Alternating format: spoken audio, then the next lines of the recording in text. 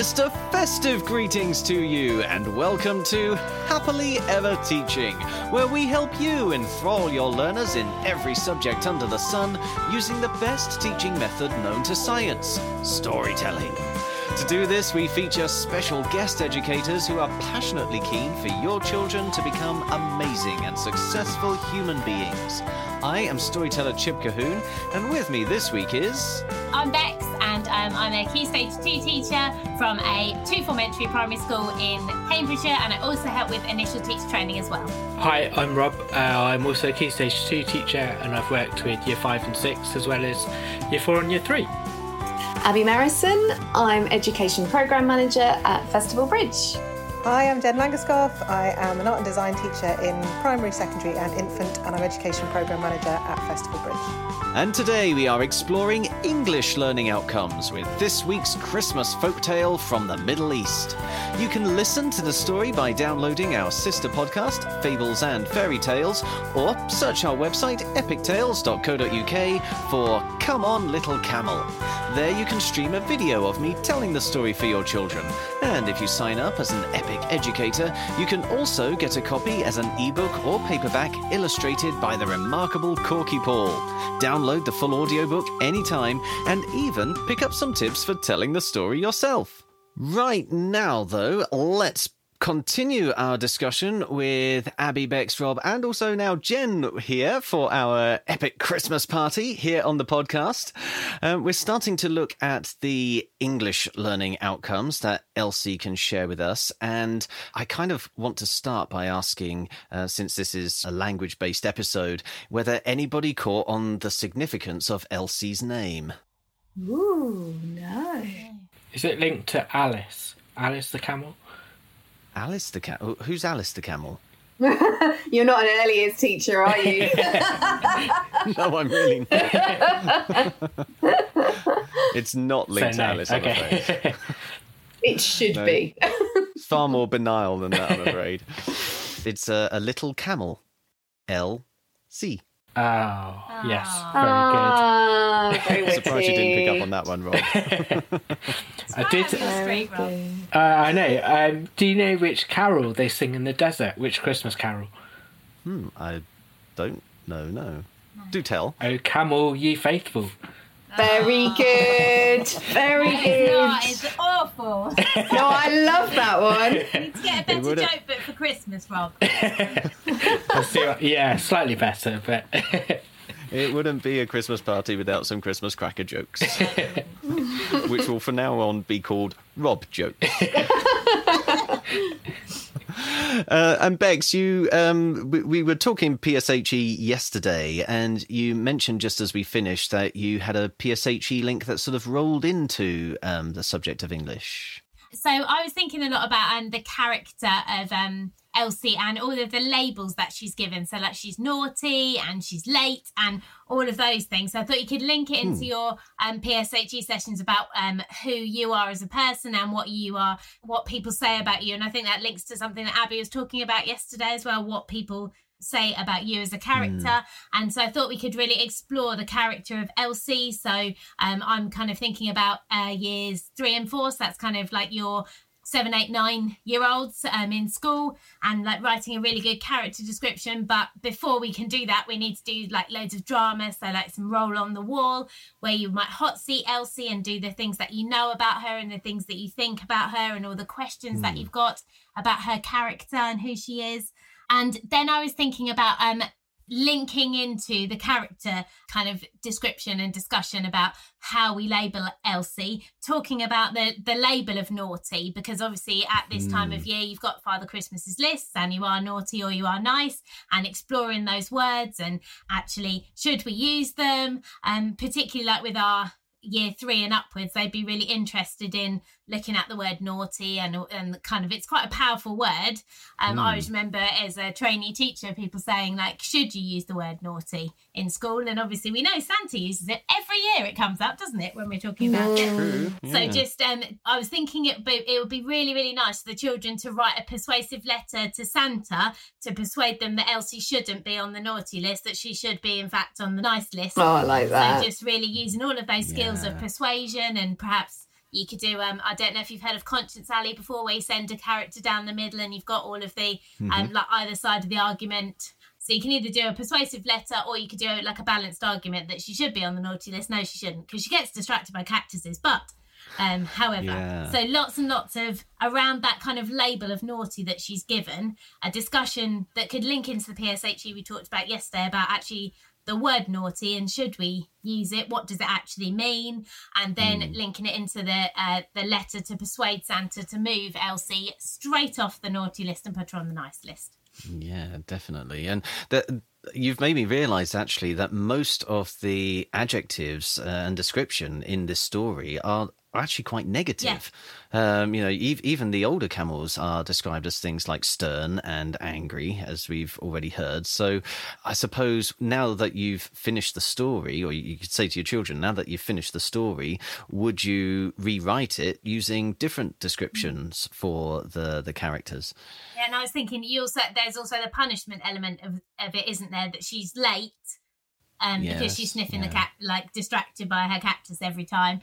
And actually talking about punishment, and is it a fair punishment? Because again, you can link it back to yesterday's PSHE discussion, and like maybe they could talk about whether the punishment was fair for the crime that she'd kind of committed, which is being distracted by cactuses.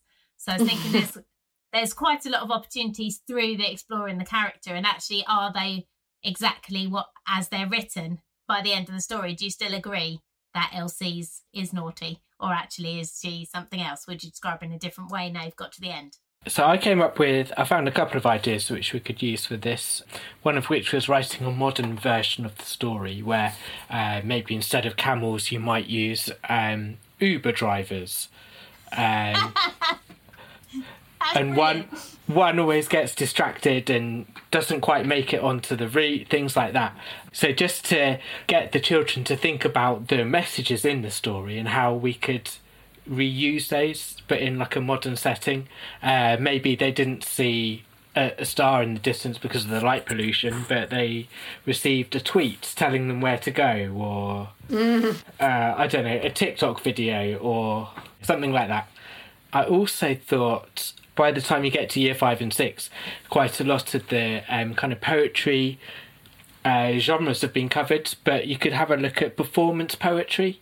I haven't prepared anything, but I was thinking along the lines of like the Fresh Prince intro. Could you do something with this story, but in that kind of situation where you talk about, you use the language and the rhyme and things like that to get you through it? Not quite as interesting as performance poetry, but to write a script for the story. So you think about what each different character is saying, and you think about stage directions and brackets to show how people are talking and things like that as well. Again, it's a more upper key stage 2 thing, and it still links to the story, but it's not quite as magical as some ideas which you might generate for English with younger children.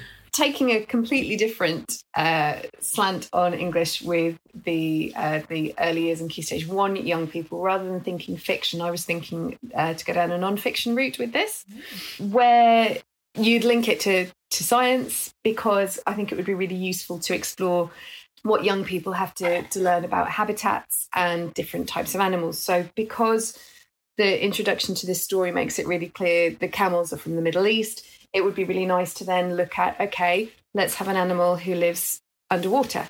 Let's have an animal who lives in the sky.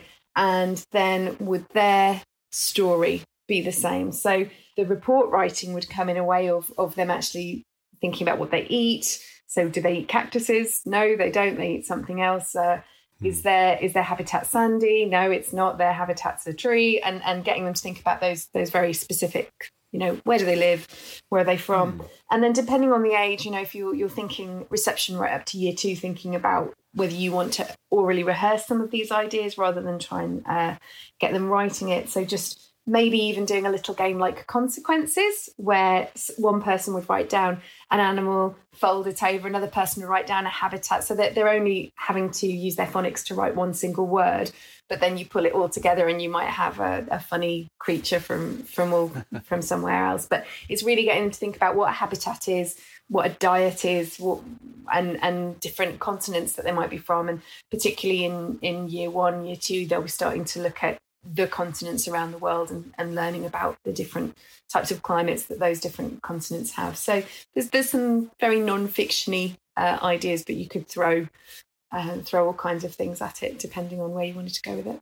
Well, just before we leave the topic of English, I think we should also mention your wonderful Christmas jumper, Abby, because that's sort of on the English topic. Well, in a way, it's got a line of dialogue from a very popular Christmas film.